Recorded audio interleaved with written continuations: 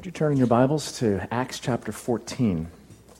If you don't have a Bible, let me encourage you to grab a blue Bible under the chairs in front of you. You can find Acts 14 on page 782.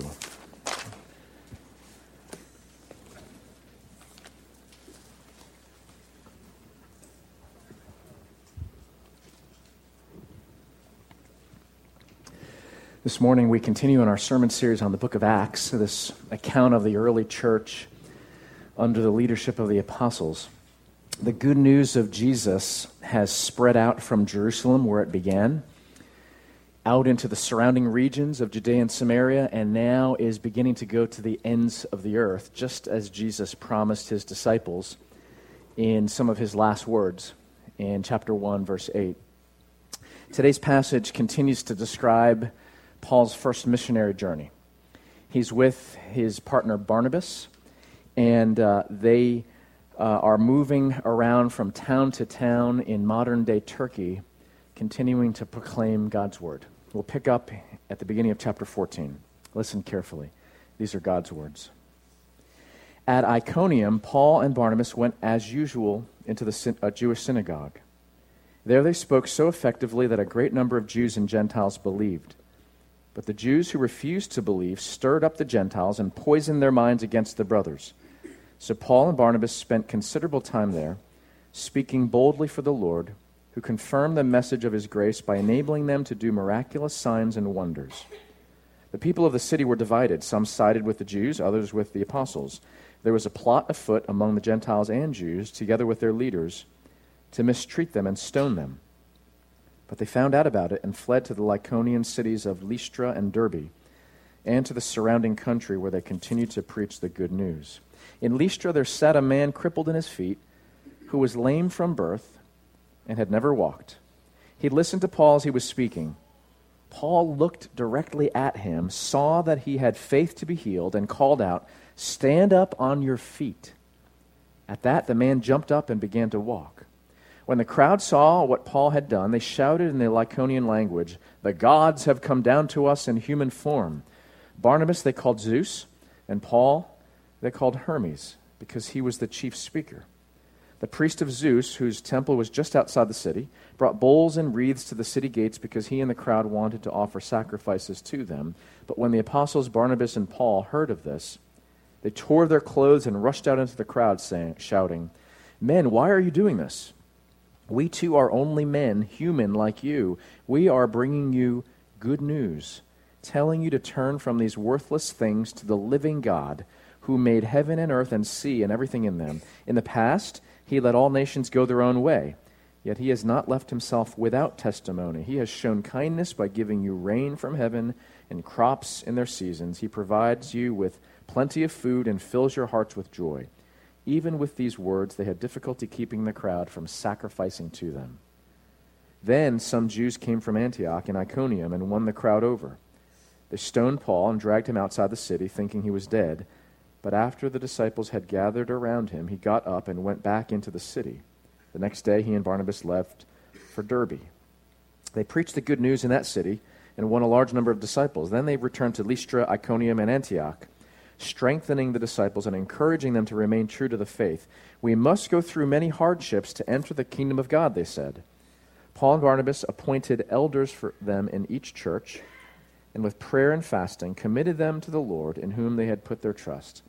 After going through Pisidia, they came into Pamphylia, and when they had preached the word in Perga, they went down to Attalia. From Attalia they sailed back to Antioch, where they had been committed to the grace of God for the work they had now completed.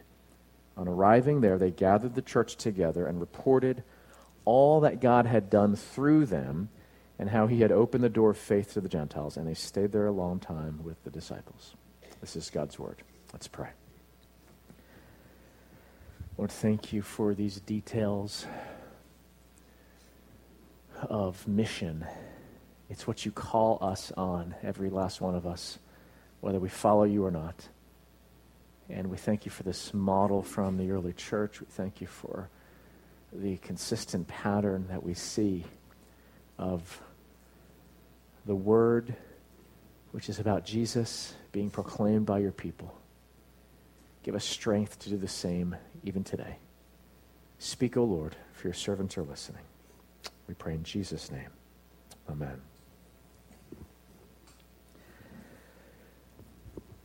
The first thing we're going to talk about is noticing the disruption to the status quo that leads to violence. Paul and Barnabas had been sent out from Antioch in Syria, up on the right side of the map, at the beginning of the red arrows. And they stopped in Cyprus on the island, chapter 13, where a Roman ruler had come to faith in Jesus Christ.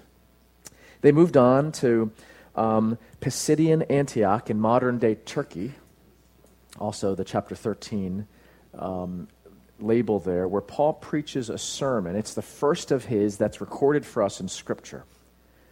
And people come to faith, mostly Gentiles, and a largely Jewish crowd forms a mob and leads others to kick Paul and Barnabas out of town. How did they take this? Near stoning. The end of chapter 13 tells us, the disciples were filled with joy and the Holy Spirit. Why that kind of reaction to almost getting killed and being driven out of town? Because we said last week, any advance of the gospel stirs up opposition. It's a sign that the gospel is disrupting the status quo, because the religious power brokers and Satan and his forces are upset that Jesus is being proclaimed, that lives are being changed, that the status quo is being disrupted. In chapter 14, the team moves on to Iconium, about 100 miles to the southeast, and verse 1 says, as usual, they start ministry in the Jewish synagogue. A great number of Jews and Gentiles believe, again, but there's more opposition led by the Jewish people, another death threat, so the missionaries move on. Why do we find this pattern of resistance, particularly from those who are from a Jewish background? If we connect chapters 13 and 14, the entirety of Paul's first missionary journey, we know that Paul, who had been one of the most learned and influential rabbis of his time, Paul knew his Old Testament as well as anyone and adapted his message by using Old Testament references and pointing to the fulfillment of every Old Testament promise, the fulfillment of every anticipation by God's ancient people. And to these Jewish folks, he, in a nutshell, says this repeatedly in these synagogues: what you're looking for has come. He just doesn't look like you expected him to look like, demonstrating weakness and humility, accomplishing victory through his cross rather than with a sword. The Jewish religion had become lost in ritual. It had become lost in man-made moral codes, in political alliances with the Roman Empire. Strength was rewarded, not weakness. Human effort and self-discipline to earn glory for self rather than returning glory to God. And so when this former rabbi shows up and says, end of chapter 13, you cannot be justified by the law of Moses. You can't be made right by God, with God, by doing the right things, by being good, by following the law, only through faith in Jesus, the God-man who suffered and died in your place, by suffering hell on the cross, which you deserve. Only through him can your sins be forgiven. You cannot do anything to earn salvation because it has been done by Christ. And your efforts and your sacrifices and your discipline are actually displeasing to God. Offensive at its core to these Jewish believers listening in these synagogues to this rabbi.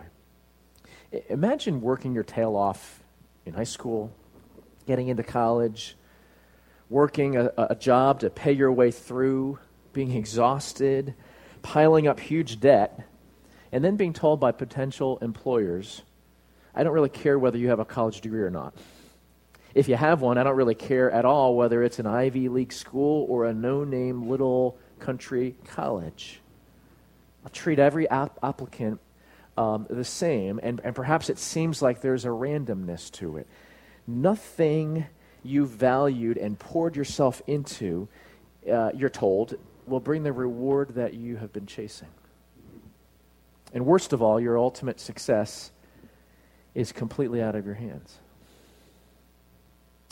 The people who were best at following religious law, they could never accomplish what they desired, to be cleansed of sin, to be forgiven, to be made right with God. They were failing, Paul exposes, they were failing just as much as the irreligious, immoral, average people in the Roman Empire. To be told that your record, your hard work, your moral trophies are all in vain, well, I think you and I would kick these guys out of town as well for disrupting our status quo, for telling us that everything we've worked hard at and succeeded at actually is failing to accomplish anything we're chasing after. And they resort to violence. You don't have to be religious to find this kind of message disruptive to your status quo. The gospel says to you, you are looking for meaning and status and belonging and power and influence and pleasure and treasure, whatever will bring you lasting joy, but you're looking in all the wrong places. He has come with all his promises to give you all that you are created perfectly to enjoy now and for eternity. He just doesn't look like you've expected him to look. It just doesn't look like what you're chasing after and you think is your real treasure. And so the church's job from Acts until today, until the end of time, is to tell the true story of how all of humanity, all of us, chase after God's substitutes, but that God, in his grace and mercy, in time and space, has responded even to the rejection of his people and our sin and our rebellion against him by providing his own Son to be rejected on the cross on behalf of sinful people who believe in this Savior, Jesus.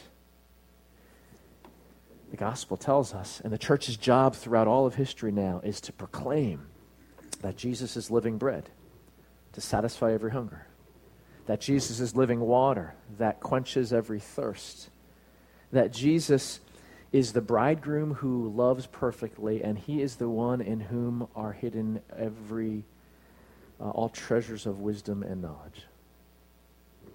If Paul's message disrupts the status quo, then Paul's actions with this guy in chapter 14, verse 8, reverses the status quo. And that leads to a frenzy. In Lystra, the first person that's described is a crippled man who was lame from birth and had never walked. 3 redundant descriptions that pretty much tell us the same thing, but emphasize repetitively his helplessness, his weakness, the fact that for all of his life he has been utterly dependent on other people. Paul miraculously heals him, and the crowd instinctively starts to worship Paul and Barnabas as gods in human form. The irony is that they're identified as the false gods that they've come to expose. We've said throughout Acts, looking back into the spring when we started the series, that miraculous signs confirm God's word. They never stand on their own. They're never raw displays of power. They're tools to confirm the word of God as true. And the reason we see them so often early on in the book of Acts, and then less so as Acts unfolds, and then even less so in the books of the New Testament that were written later in the first century, is that early on, truth was being established in the face of competing worldviews. Truth was being proclaimed, and it was being challenged and rejected, and the apostles were given this power to authenticate the word of God that they were speaking and teaching as true above all other competing ideologies. It's the same reason, this decreasing frequency, it's the same reason we see more miraculous signs today pop up in developing countries and spiritually dark areas of the world. where the Scriptures and the people of God are not available or present enough to affirm what is true against every other claim to truth. Well, notice the detail in verse 9. He listened to Paul, this lame guy, as he was speaking. Paul looked directly at him, saw that he had faith to be healed, and called out, "Stand up." This is just like chapter 3, when the Apostle Peter is at the temple courts, and he looks directly at this crippled beggar, notices him, and heals him. In that message, I shared with you a story from my high school years about Brother Mike, my high school history teacher. Some of you remember that. I won't go into all the details again, but 27 years later, it's still seared in my eyeballs, and I can hear his voice in my brain. "Are you looking at brother?" Just maniacal eyes looking at you. "Yes, sir, we're looking right at you, boring holes right into your being with our attention." Because Brother Mike knew that eye contact meant attention and interest. Eye contact. And that makes this scene all the more striking because this guy was the most insignificant person in the crowd, from a worldly perspective at least. Couldn't walk, fully dependent on other people financially and physically, just a beggar, a nobody, a drain on the local economy. And Paul, the important apostle who is doing God's work, Paul stops his sermon and looks right at the man. It's a word, look, that could be translated, Paul stared at the man. There was an intensity. This wasn't just a glance. "Oh, yeah, hey, I noticed just that guy sitting over there begging." He stopped and gave all of his undivided attention, looking intently, staring at this guy. Brother Mike knew so much about attention and interest are communicated through the eyes. And again, back in chapter 3, early in the spring, I shared this plea, and I'll share it again. Put down your phones, especially over dinner. Look at each other. Share life. If you have no idea how to sit down at dinner with friends or with family members and look at each other and share life, don't handle the awkwardness by going right back to the digital device. Deal with the awkwardness. Learn how to relate. Learn how to share. Learn how to ask good questions. Life on life. And experience something richer than just browsing the internet. Paul stops what he's doing, stares at this man, and communicates life and love through the gospel. There's a spiritual component here to the looking because there's a different word. Paul looked and then he saw. What did he see? That this man has faith. There's something interesting about a crippled man, again, being highlighted in Scripture. Because a guy like this has something to teach us about dependence, about humility. He has nothing to brag about. He doesn't need to learn to let go and let God. He only knows how to let others, especially God, care for him. And the flip side of that coin is that the stronger you are, the more accomplished you are, the more self-sufficient you are, able to be independent. No, thank you, I don't need any help kind of living, which characterizes a lot of us. The stronger you are, the more difficult, dependent, humility-driven faith becomes. A man crippled, lame from birth, who had never walked in his life, has something to teach us about the basics of faith. And so the gospel, which announces that God is making all things new through resurrection power, gives this man a foretaste of glory. His disability and defects disappear, and he's made whole. Thirdly, we look at the big picture of what Paul and Barnabas are doing here on this trip. and notice that they're planting and strengthening by grace. This crowd in Lystra is different than any other crowd they've encountered, so far at least. It's a pagan crowd. And that's not a detrimental label. It simply means that this crowd of worshipers will worship any god who will give them what they want. They're not monotheists. They worship the gods of the Greek pantheon, the gods of nature, and you have a new God to offer us that can do something for us, Paul and Barnabas. We said it was ironic that they're treated as gods when they went to Lystra to preach against false worship. And so to this audience, Paul again adapts his message. He doesn't go to the Old Testament scriptures because he's not in a synagogue anymore. He appeals to common experience. And here's the heart of the chapter, starting in verse 15. He says, "We're only men like you, and we bring you good news." Literally, we evangelize you. That's all you're doing if you engage in evangelism. ACE class, 10 a.m. for adults right here in the sanctuary. We bring you good news. We evangelize you. By doing what? By telling you to turn. Because conversion, initial faith, and any spiritual growth involve always a turning from, they say, worthless things to the living God, the creator of all things. Turning is repentance. That's what the word means. And turning always involves turning away from the false and turning to the truth. Turning away from what is death and turning to that which leads to life. This mini sermon has the feel of some things that Paul will write to the Romans in his letter much later in life. In fact, at the very end of his life. And let me point out some parallels here.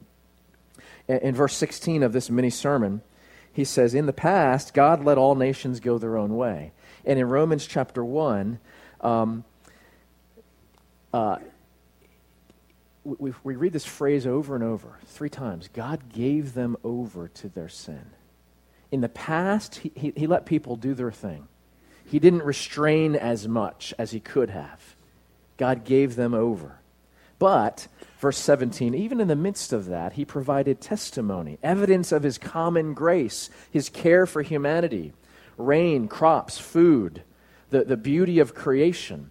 And that, again, it foreshadows Romans 1, verses 19 to 20. God's power and divine nature have been clearly seen by all of humanity, so that we are without excuse, Paul says in Romans 1. And then he continues in this mini sermon. He doesn't continue, but what we see in verse 18, the instinctive response of the people. They still want to worship Paul and Barnabas. They don't care what he says. And in Romans chapter 1, we read, they exchanged the truth of God for a lie and worshipped and served created things rather than the Creator. That's the fundamental basis for any idolatry.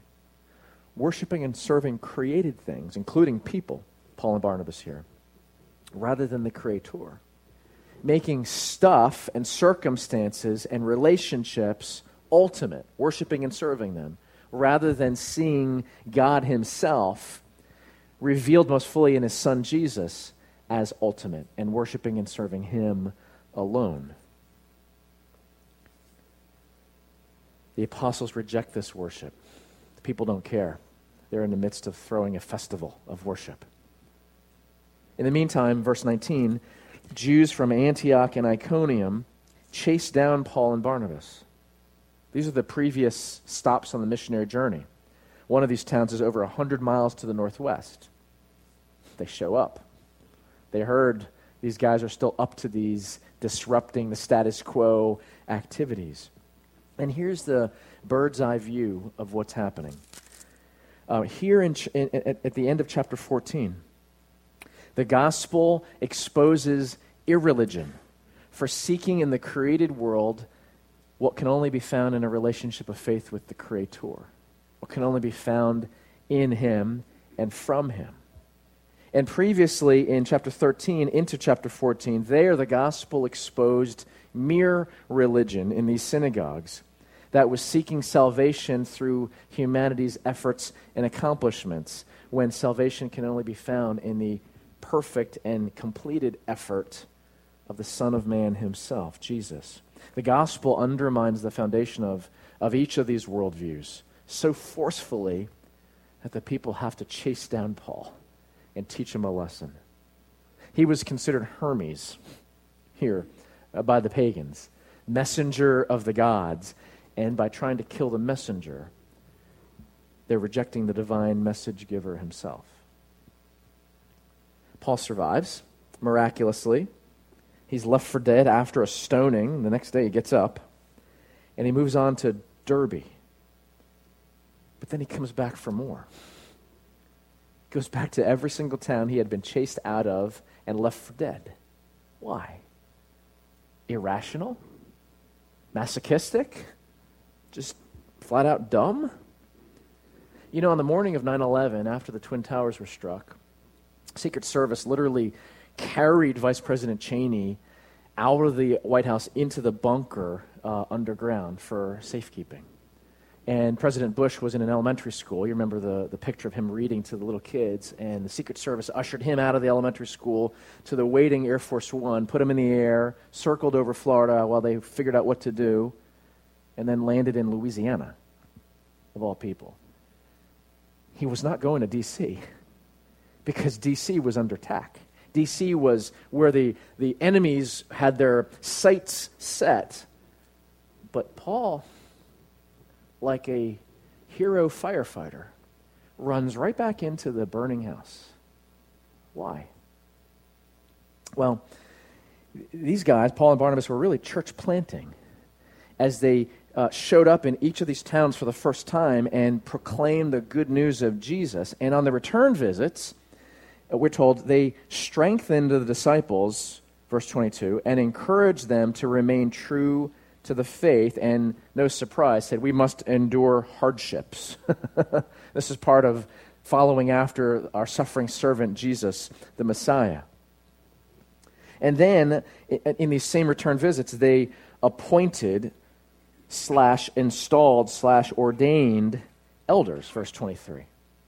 Literally, in the original Greek language, they appointed Presbyterians. That's the word in the Greek. Leadership by elders, as is found in our church, isn't a Presbyterian practice. It's the biblical practice. And these return trips weren't optional. They were necessary for these embryos of little believers collected together to grow up and mature into self-sustaining, sending churches on their own. Paul had to go back. Well, let me connect some of these practices with things that happen here at GRC, especially if you're new to our community. Every spring, we ordain, install, commission new elders, deacons, and deaconesses to these positions. People who have been nominated, then trained over a number of months, then examined by the session, and they pass the examination, and then they are presented before the membership for election. And only then, after they've been qualified for this ministry to which they've been called, are they ordained, installed, commissioned as leaders of our church. On church planting, we ourselves are a church plant, started by Redeemer Manhattan in 1999, and we've had the privilege over the years of helping to plant Redeemer Montclair down in Essex County, 2 years into our existence, and then 10 years into our existence, in 2009, we planted All Souls up in New York State. We'll continue to plant churches, but our next phase of growth is to go deeper, to secure stability for the next generation so that we can be increasingly a launch pad to train new pastors and church planters and missionaries and Sunday school teachers and lay leaders and disciplers and counselors and worship leaders. Well, Paul and Barnabas make it back to Antioch, the new gospel headquarters in Syria, verse 26. Where they say, where they had been committed to the grace of God for the work they had now completed. They had been committed to the grace of God. when they had been sent out. They had been sent with this full understanding that they needed to go as dependent workers, grace, undeserved favor. Can't take credit for it. God working through them. They said they reported all that God had done, verse 27, through them.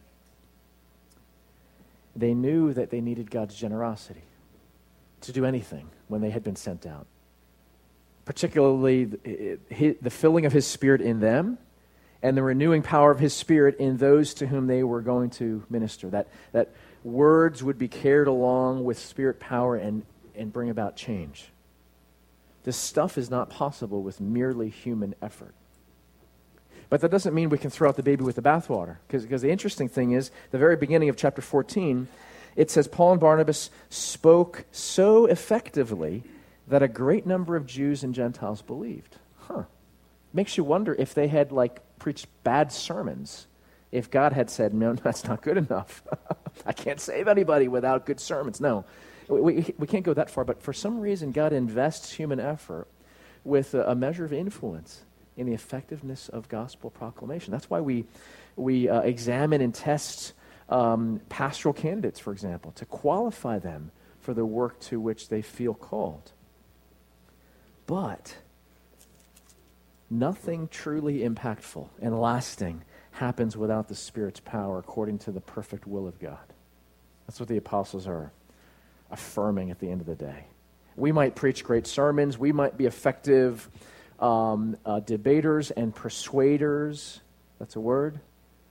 But without God's Spirit, nothing happens. Dependence on the grace of God means that prayer has to have a role.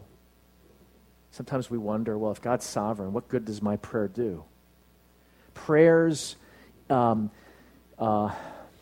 impact, prayer's effect, prayer's urgency, so much of it has significance in terms of what it does in the person praying. Cultivating humility, beggar-like humility. I have nothing, you have everything. Cultivating that dependence and awareness that God has all things and He must give me what I need to do His work. That's part of the instrumentality of prayer.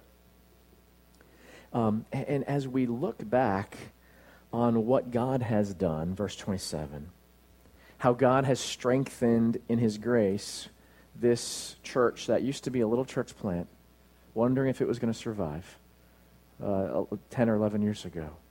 And as we look ahead in anticipation of how God will mature us, we recognize it's God's work. It's His Spirit that must be active, moving and shaking, and prayer, more than effort or skill, that has to be the foundation of what God will bring to His people. This is the pattern of Acts. We've said it from Acts chapter 1. Humility, sometimes driven by fear and anxiety. The apostles, with Jesus leaving, what do we do now? They go to their knees. Do you look at crisis and trial and suffering and uncertainty and moments of fear as opportunities for you to realize you're a beggar? You are utterly dependent on another for everything that is important. And if we follow the pattern of Acts, do we want to be an Acts kind of New Testament church? Every biblical church would say that. We want to see God do things. Well, then we have to follow the pattern. Humility and dependence that lead to prayer. And God answers that with the filling of His Spirit. And the filling of His Spirit enables us to proclaim God's word that is all about Jesus. And we disrupt the status quo, which means that the way ahead is not easy. It's not just a easy street. Left for dead. Town after town after town. And Paul goes back for more. Why? Because resurrection power will have the last word. Let's believe that. Let's pray for it. Lord, You are making all things new. And so often it's hard to see that, Lord. It's hard to believe that. But your scripture that will not pass away, these words are true. Jesus spoke them. Heaven and earth may pass away, but these words will not. And we claim that promise. And we ask, Lord, lead us into humility and dependence. Show us that we're beggars, cripples, who've never walked. And lead us to desperately, dependently cry out in prayer that we might receive the filling of your Spirit, that we might do your work, and then we might say at the end of the day, God has accomplished all of this. Glory be to God. It is in Jesus' name that we pray.